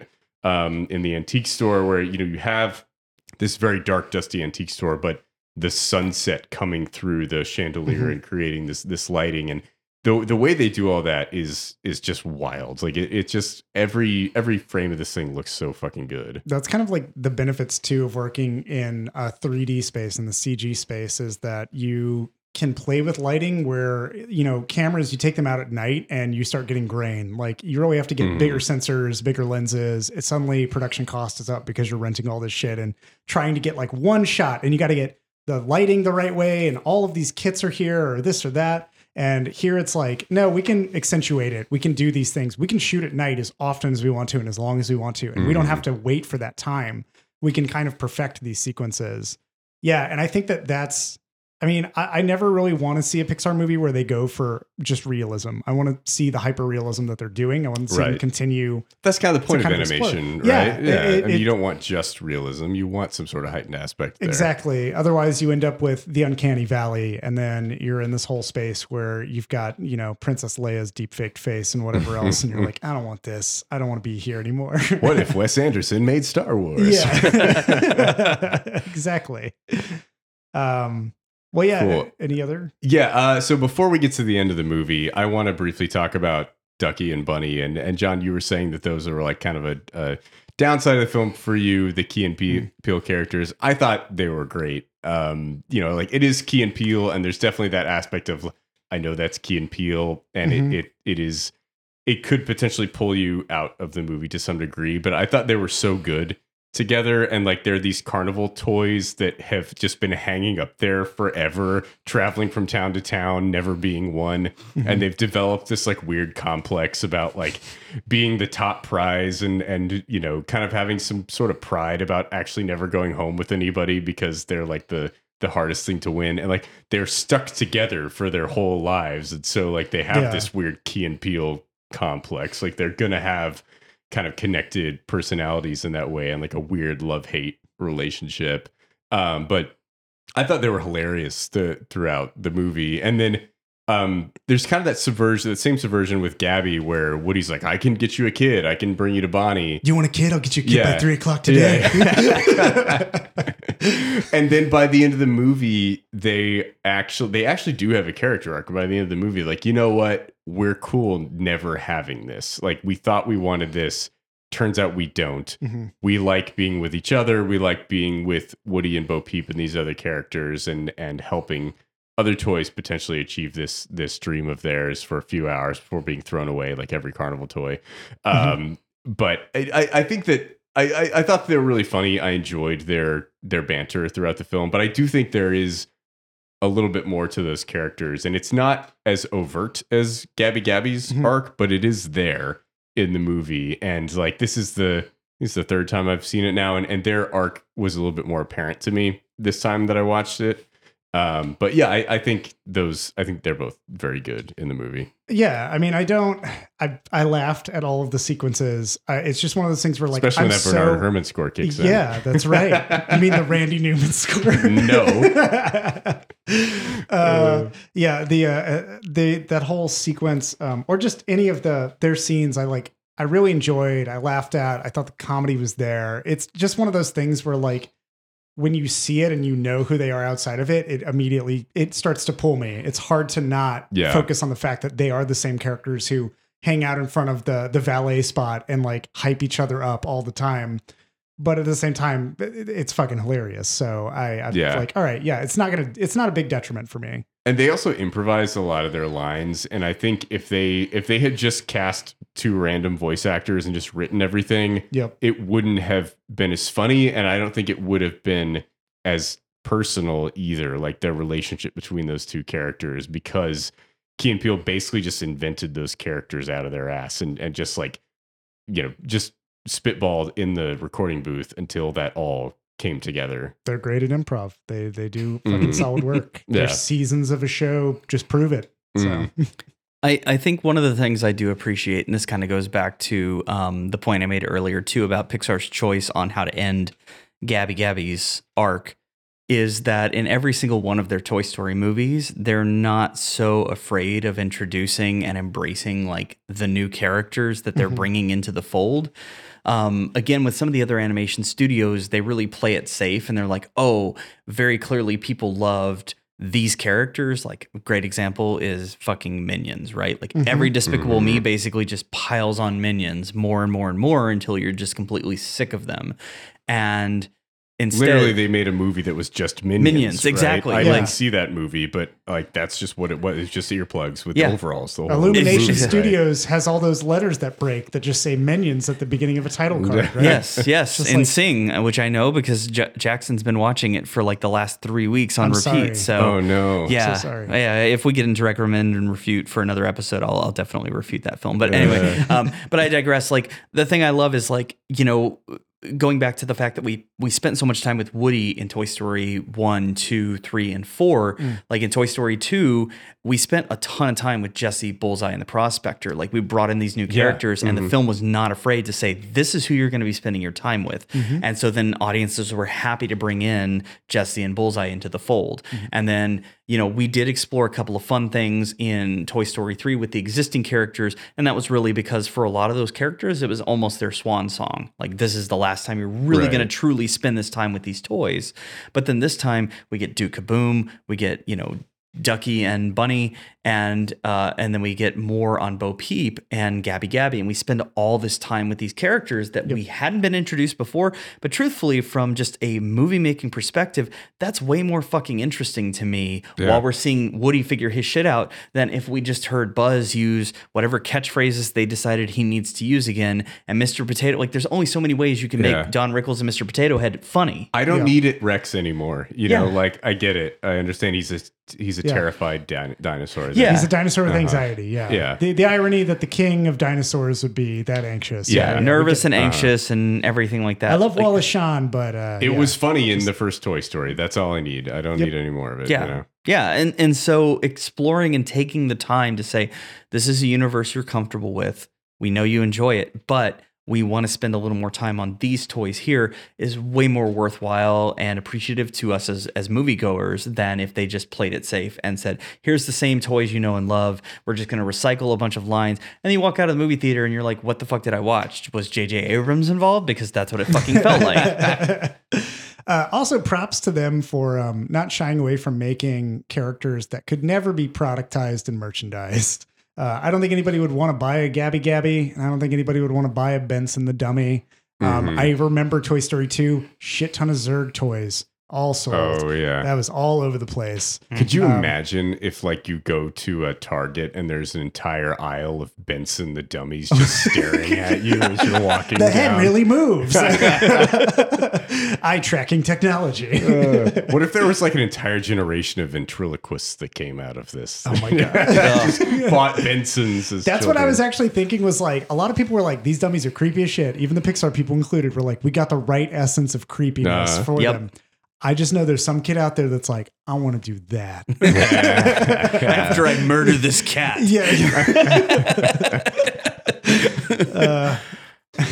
Yeah. So I really want to talk about the end of the movie, and I'm curious to hear your guys' thoughts on it. After, you know, the absurd sequence of the toys driving the RV to the carousel and getting the dad to have to talk to the police for a couple minutes. You know, Woody and crew are fleeing from the antique store and going to the roof of the merry-go-round. And like when I saw this movie the first time in theaters, I was like, okay, I know what's happening here. Like Woody's going to go back with the crew and go with Bonnie and it's all going to end and it's going to be whatever. And it caught me so off guard the first time I saw it. And I think it's just the perfect ending to the movie and the perfect way to wrap up Woody's character, where he has had these bonding moments with Bo Peep throughout the movie, and he's remembering their previous life together. And he's imagining kind of, you know, what might this be if I actually decide to be a lost toy and do something that I never thought was like an honorable life and something that I couldn't get any value out of and have any purpose doing. And, you know, then it comes to the point where, you know, he meets up with Buzz and all the old crew comes out on the roof, and Buzz is like, you know, it's going to be okay. She's going to be okay. And he thinks that he's talking about Bo, and Buzz says, no, Bonnie's going to be okay. And Woody is like, holy shit, if Buzz is okay with this, like maybe I need to do it, and decides like, no, I'm going to leave everything that I've ever known and valued and just go be a lost toy and live with Bo. And this thing that I've feared my entire life, this lifestyle that I thought would never provide anything for me, I'm going to dive into that and just go with this person I care about and try to live my life a new way. And like, you know, it's, I feel like it's an analogy for retirement in a lot of ways, right? He's leaving his occupation and what he's always thought his purpose was. You know what? I'm done with that now. I'm going to move on to the next phase of my life and stop clawing on to this false sense of purpose that I have to manufacture by constantly dragging Forky out of the fucking trash and all this stuff that he thinks he needs to provide meaning for himself. And like, it caught me completely off guard, and it just punched me in the gut when I first saw this movie. And I was like at a fucking AMC with a bunch of kids, and I was crying watching this movie. And I was like it just moved me in a way that I was not expecting at all. And I thought it was just a perfect ending to the movie. And just like, it's really why I love the movie so much. Like everything that we've talked about, all these new characters, all of the ways they're innovating animation are really cool. Woody's arc throughout is great, but that ending scene of the movie is so good, and I think just wraps everything up in a way that is just about perfect for the end of Woody's arc as a character, and it just ends in a really satisfying way. Yeah, I think that's, you know, there's so many reasons that you remember a movie, and I think the most popular one is the way that it ends. The way that it can possibly conclude is the most memorable, because you're like, oh, like you just went on that journey, and you don't remember how it started, but you definitely always remember how it ends. Yeah. And that speaks volumes to how well, and I read some of the interviews with like the Pixar crew and the creatives behind it, and how they were like, yeah, when we kind of finished Toy Story 3, we thought, you know, that was going to be it. But then when we saw this story and we like actually understood what we were trying to do, we knew there was a reason to do it.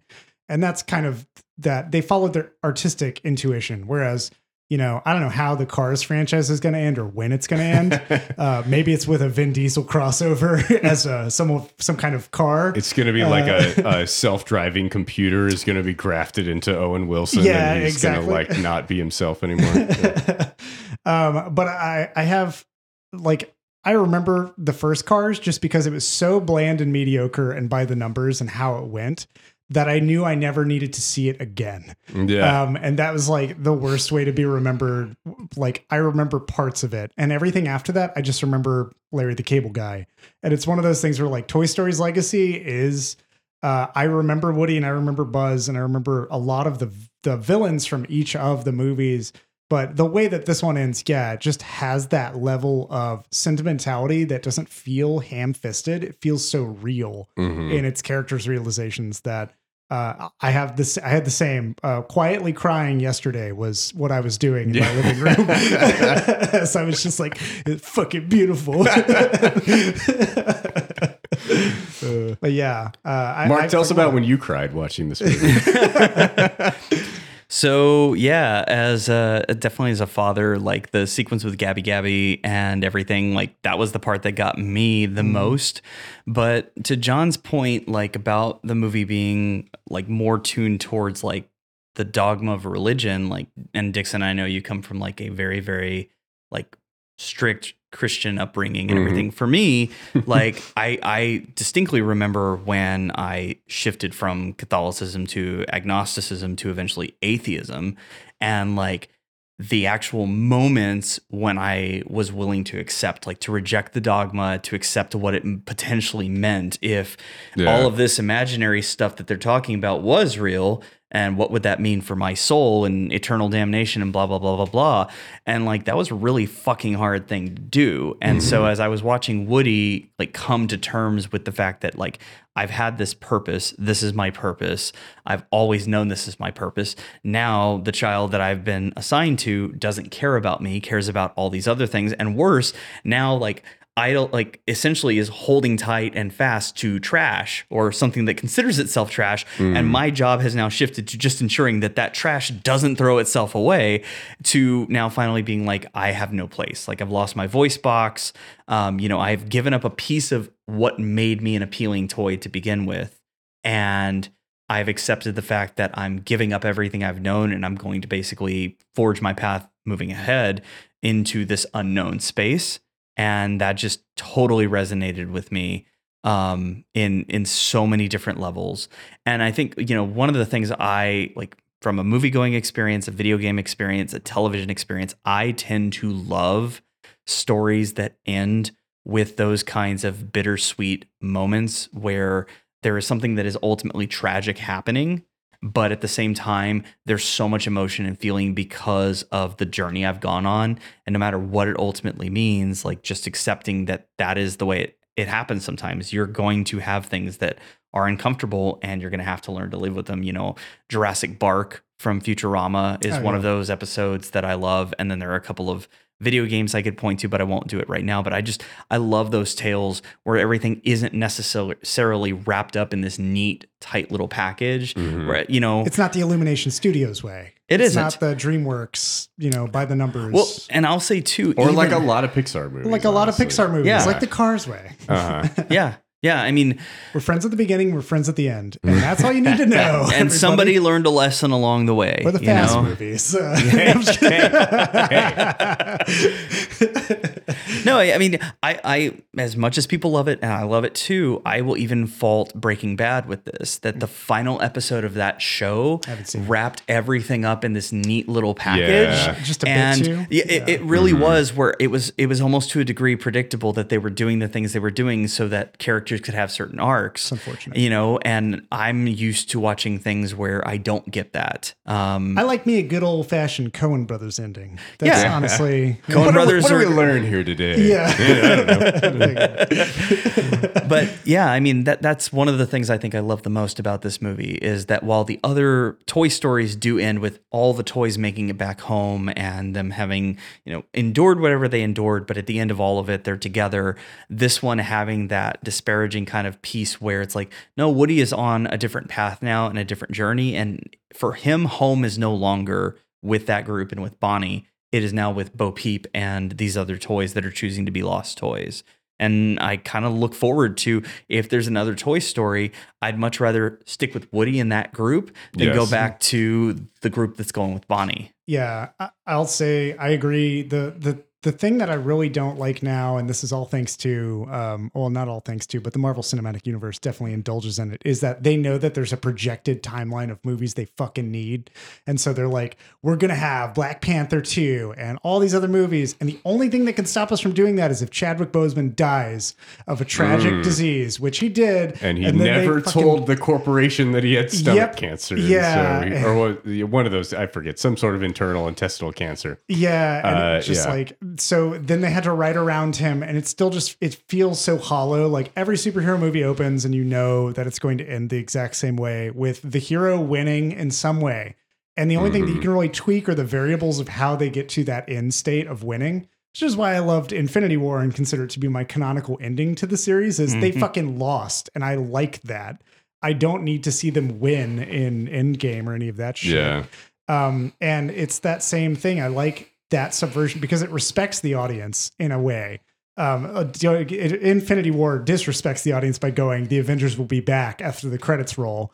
But like other movies where you're wanting these things to happen and then they don't, those are the movies that I love the most, because when I walked out of like Birdman, the first time I walked out of Birdman, I was like, I don't know how I feel about that, because it wasn't what I'm used to. It's not my usual diet. And then now you watch it once every 3 weeks. I do. Yeah. I love Birdman.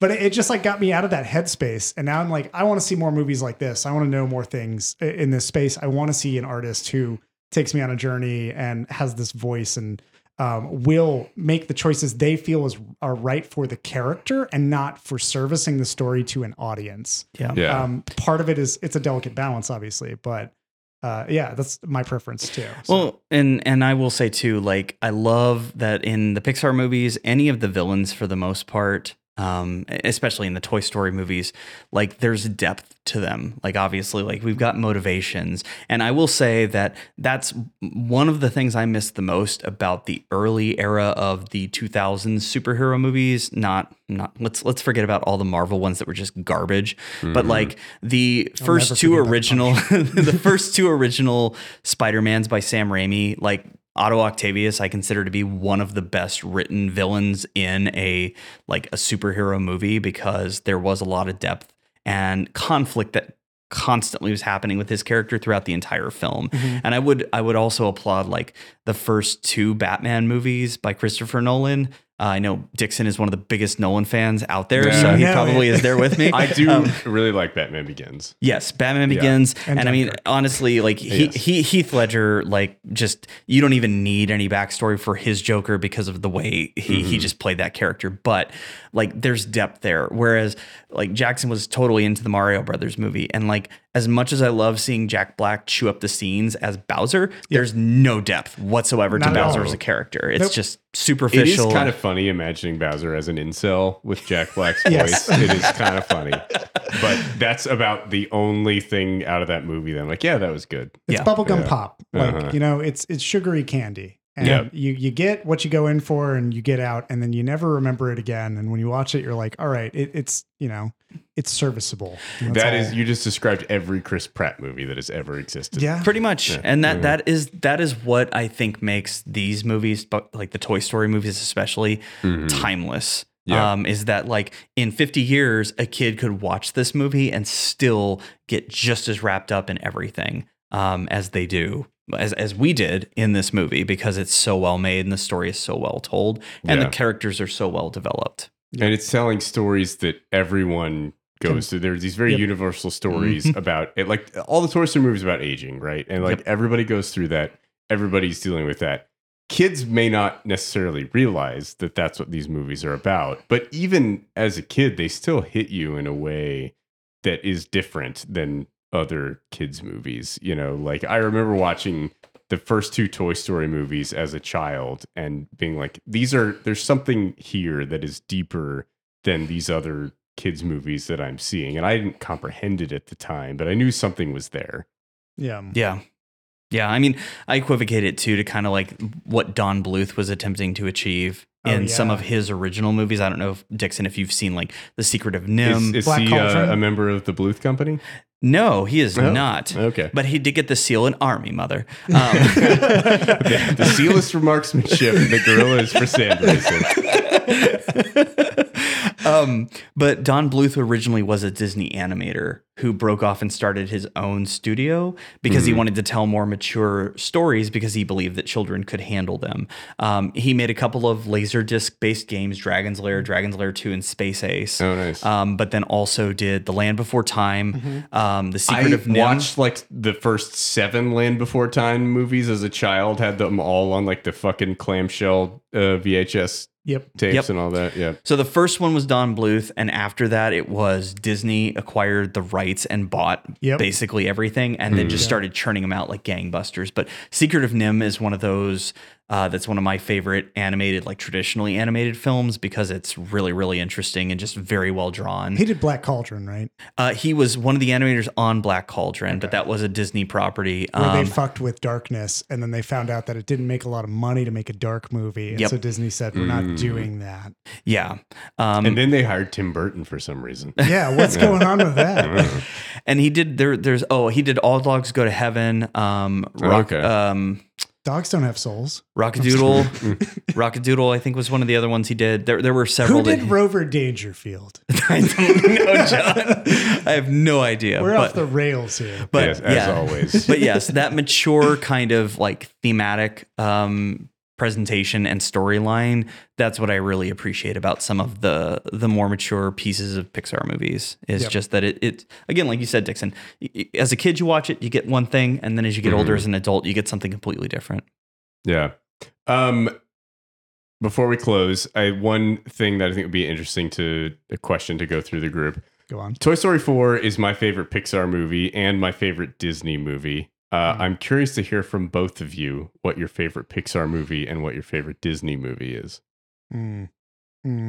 See, I got asked this question recently. You know this, and I still struggle to say what a favorite Disney film is because my favorite Disney movie that comes to mind is just Hercules. I like Hercules. I've already kind of like, it had some groundbreaking animation techniques from what I remember. They used like a cool technical. I don't think I've ever actually watched shading. that all the way through. Oh man. I just love James Woods in it. He's great. And the score and the musical numbers are like my favorite, I would say, out of all of the other Disney musicals. I just like Hercules. It has such an inspirational tone. I also love the contrast of how fucked up the actual myths of Heracles are compared to Hercules, which has been clearly softened for all kinds of ages. That's funny. Yeah, so I would say that is my favorite Disney movie, and my favorite Pixar. I always gravitate towards WALL-E. WALL-E just has such a heart to it. WALL-E's very good. It's so bold too in what it does. Like a 45-minute no dialogue open for that shit is just flexing in the theater. Like, this is what animation can do. We don't even need to tell you any dialogue about what's going on. We'll just show you. It is really good. The only like qualm I have with it is that it's just aping so hard from 2001 that I'm just like, yes, this is very well done, but like I've seen it done better. And it's a very good movie. And I think it is, for me, it's Toy Story 4, Toy Story 3, and then WALL-E as like the best Pixar movies. But I kind of downgrade it because it's cheating, right? It's pulling from somebody else's paper who has done this previously. I enjoy it. So I have the reverse order where it's WALL-E, Toy Story 3, Toy Story 4 for me. Fuck you, John. I knew that we were the mirror versions of each other. That's why I watch so much schlock. At least we agree those are the top 3 Pixar movies. Exactly. But yeah, like those are definitely it. And I would say also just honorary mention to Ratatouille, which I fucking love. I think Ratatouille's cool. Sticks with me quite a bit. I think about it a lot. Yeah. I think about it so much, especially because Ratatouille has that Pixar darkness. There's a window full of dead animals in that fucking movie that just shows itself to you, and like the thunder and the rain and everything. It's so unnerving, and it makes a point. But yeah, that's kind of my order. I also just love that WALL-E is unabashedly about how consumerism and fucking corporate greed is going to lead to the end of the world. I'm 100% on board with that. And Fred Willard's in it. Come on. Why not? Mr. By and Large himself. Yep. Well, what about you, Mark? I think my favorite Pixar movie right now fluctuates between WALL-E and Coco.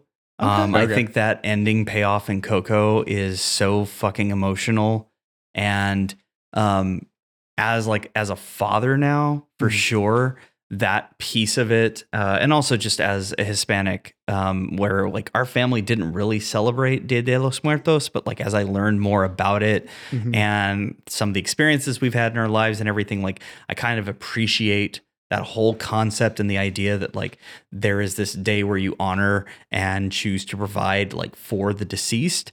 And so just that whole concept for me was like really, really profound. The first time I saw it in the theaters, I was like, that was really, really moving, but it wasn't like my favorite Pixar film. But as I watched it more and more, even though it's a little more predictable than some of the other ones, I still like really come back to it. But yeah, I think that the first 45 minutes of WALL-E are really, really hard to top for me as well. I know a lot of people point to Up because of that opening sequence in Up. Yeah. But then after that, it just becomes like about Doug the dog for a lot of it, and Kevin the bird. And that's kind of like what drives a lot of the pieces of that movie.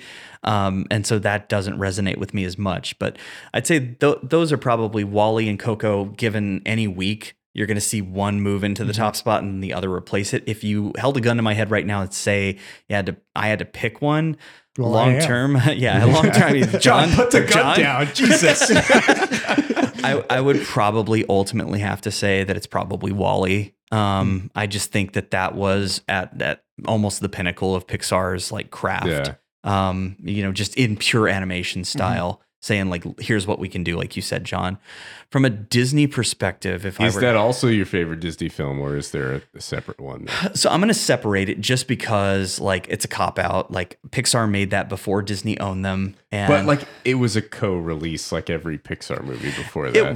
It was, but Disney doesn't deserve the satisfaction. Well, and beyond that as well, like I am really truly a sucker for quality hand-drawn animation. Like I actually really do like. There are many days where I wallow in the fact that that's almost a bygone era, and I will jump at any animated film that comes my way. So, I mean, if I want to cheat, since Disney technically produced and sent them over here, I would probably say Princess Mononoke would be at the top of my count? I mean, exactly. He's using your logic. I am because Disney they were the ones who actually distributed and brought the Miyazaki films over to the States initially. Both the like Castle Returns, or I'm sorry, not Castle Returns, Howl's Moving Castle, Spirited Away, Princess Mononoke, Castle in the Sky, Kiki's Delivery Service. Those are all Disney releases over here in the States. And it was because John Lasseter was such a huge fan of Miyazaki and his animation style and wanted to promote hand-drawn animation. So if I'm going to cheat, then I'm going to cheat that way because Princess Mononoke is probably my favorite hand-drawn animation just a film. Wonderful movie. It is. And I mean, Spirited Away is right up there as well, but there really is something about... But if you couldn't cheat. If I couldn't cheat and I was forced to pick an original Disney film, for whatever reason, a lot of people pick the original Pinocchio. That movie has always sat weird with me. I can't. It's creepy. Bunch of kids go smoke cigars and turn into donkeys. Exactly. It's just, it really is warped and everything. I would probably say that the one that I've come around to. Yeah. Yep. Definitely Song of the South. I knew gotta have that, old timey racism. I would probably pick, I'm going to say probably Beauty and the Beast. Originally it was Lion King, but as I've watched that movie more and more, I'm like, there's some pacing issues with it. It's also very fascist. Yes, very fascist. Yes. And it's basically also just Hamlet with lions. Let's watch the Northmen at that point. Exactly. Exactly. Let's get some sex in here. Show your family the Northmen. It's the great children's movie of our generation. Your children need to see Willem Dafoe's severed head. Or like, what are they even doing You with just their see lives? a mostly nude Skarsgård massacre a village.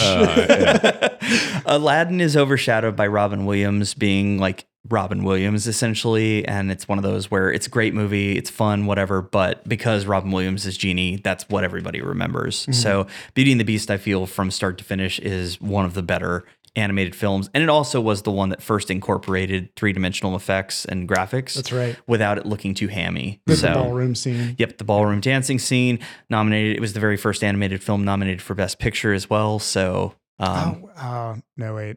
I was thinking about my Disney movie. Sorry. I was thinking Tron actually is kind of up there for some reason. Oh, is the first Tron a Disney movie? Yes, it is. It is. Interesting. Not Black Hole, John? Are you sure you don't want to make a Black Hole? No, not Black Hole. Definitely not Black Hole. Well, Tron's just an honorable mention, I guess, at this point. I already made my choice. It's Hercules. Whatever, John. Get it. You've already had your. Yeah. Sorry, I derailed everybody. I just remembered Tron was a thing, and then I remembered it was my favorite, which is a weird order of instructions.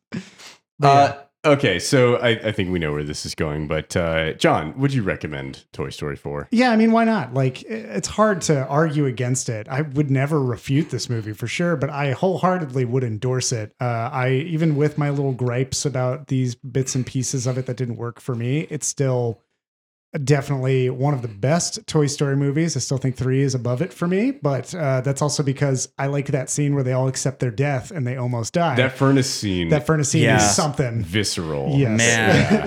that shit. Definitely something. Emotional damage. But yeah, it is absolutely. I would recommend it. Cool, Mark. Yeah, definitely a recommend from me. I kind of might be with John there where I can oscillate between 3 and 4. They're both so well made that at any point in time, it's like take either, because that furnace sequence and the payoff. But I would argue too that, well, in both cases, it's really the fact that you've known Woody through the other 2 movies that makes those sequences work the way that they are. Tom Hanks' finest role. Yeah. And so definitely. Yeah. Definitely recommend it. Next to Elvis, obviously. You stole my bit, you son of a bitch. We're both reaching for the rock of eternity, my boy. So yeah, definitely a recommend from me. Yes, I would recommend this as well. I was going to say that this is the second out of 3 weeks with Asteroid City that I'm wholeheartedly recommending a Tom Hanks movie, which is rare for me because Tom Hanks is a horrible actor. But Toy Story is definitely the best thing that Tom Hanks has ever done. And it's the perfect role for him. He's really good as Woody. He's really bad in most things that he does. And I'm not a fan of the man, but I think that his voice work as Woody is just really excellent. And a lot of the things that make him annoying in other contexts make him a very fascinating character going through an existential crisis, dealing with aging and replacement and uselessness and all of these things that just work really well for that role. Why doesn't he have a Southern accent? Who knows? I don't want Tom Hanks to do accents. But given he's a sheriff, you would expect something like that. But, I think he really is very good in this. And he is a part of the reason why Woody is such a compelling character. And so I will give credit to Tom Hanks in this instance, and I will never mention it again. But I love this movie and I highly recommend it. So definitely check it out. And I think if you were one of those people who didn't see Toy Story 4 or kind of saw it at the time, whatever, you're like me. And you didn't think about it much after that, or you're like, Toy Story 3 was how I wanted this to end. I didn't want this. I would encourage you to give Toy Story 4 another chance and to really, really give yourself to the movie and let it take you where it's going. And Woody's character arc, I think, is really fascinating and a very satisfying way to end the series. So we definitely encourage people to check it out if they either didn't see it or kind of it didn't work for you necessarily the first time. You should give it another shot. Now let us all hope there's never a Toy Story 5. And but if there is, it's written by Paul Schrader. I would. In Schrader we trust. If there is another Toy Story movie, I will definitely be there on opening weekend to go see it. And we'll see. I'll be skeptical as I was with Toy Story 4. Yep. But then I was very pleasantly surprised and really blown away by it. So hopefully that happens again if there is a Toy Story sequel. Yep. But yeah. All right. Well, thank you so much for joining us this week for our Toy Story 4 discussion. I have been your host, Michael Dixon. With me, as always, John Garcia. I am just as stupefied and surprised by this pick and this recommendation from Michael Dixon as you all are out there. This is very out of character for me to choose a children's film starring Tom Hanks and to gush about how I cried during it. So earnest. I feel like we've had a breakthrough here. Yeah. Yeah. And our wonderful guest, Mark Garcia. You got a friend in me. Might as well play us out with Randy Newman. I can let you throw yourself away. That's like a Randy Newman lounge singer. Never heard him so casually sing a anti-suicide song. I know. It's really that song is really weird. He dedicated it to all those people out there. Yeah. Anyway, what the fuck are you doing?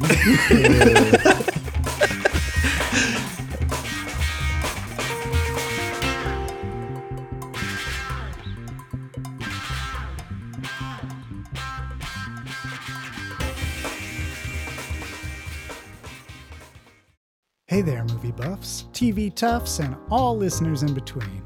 John here from the Afterthoughts podcast. I just wanted to drop in at the end of this episode and say thanks for listening. If you've got afterthoughts of your own to share, hit us up. You can find us on Twitter, Facebook, and Instagram at The Afterpod, or jump into a conversation on our Discord server.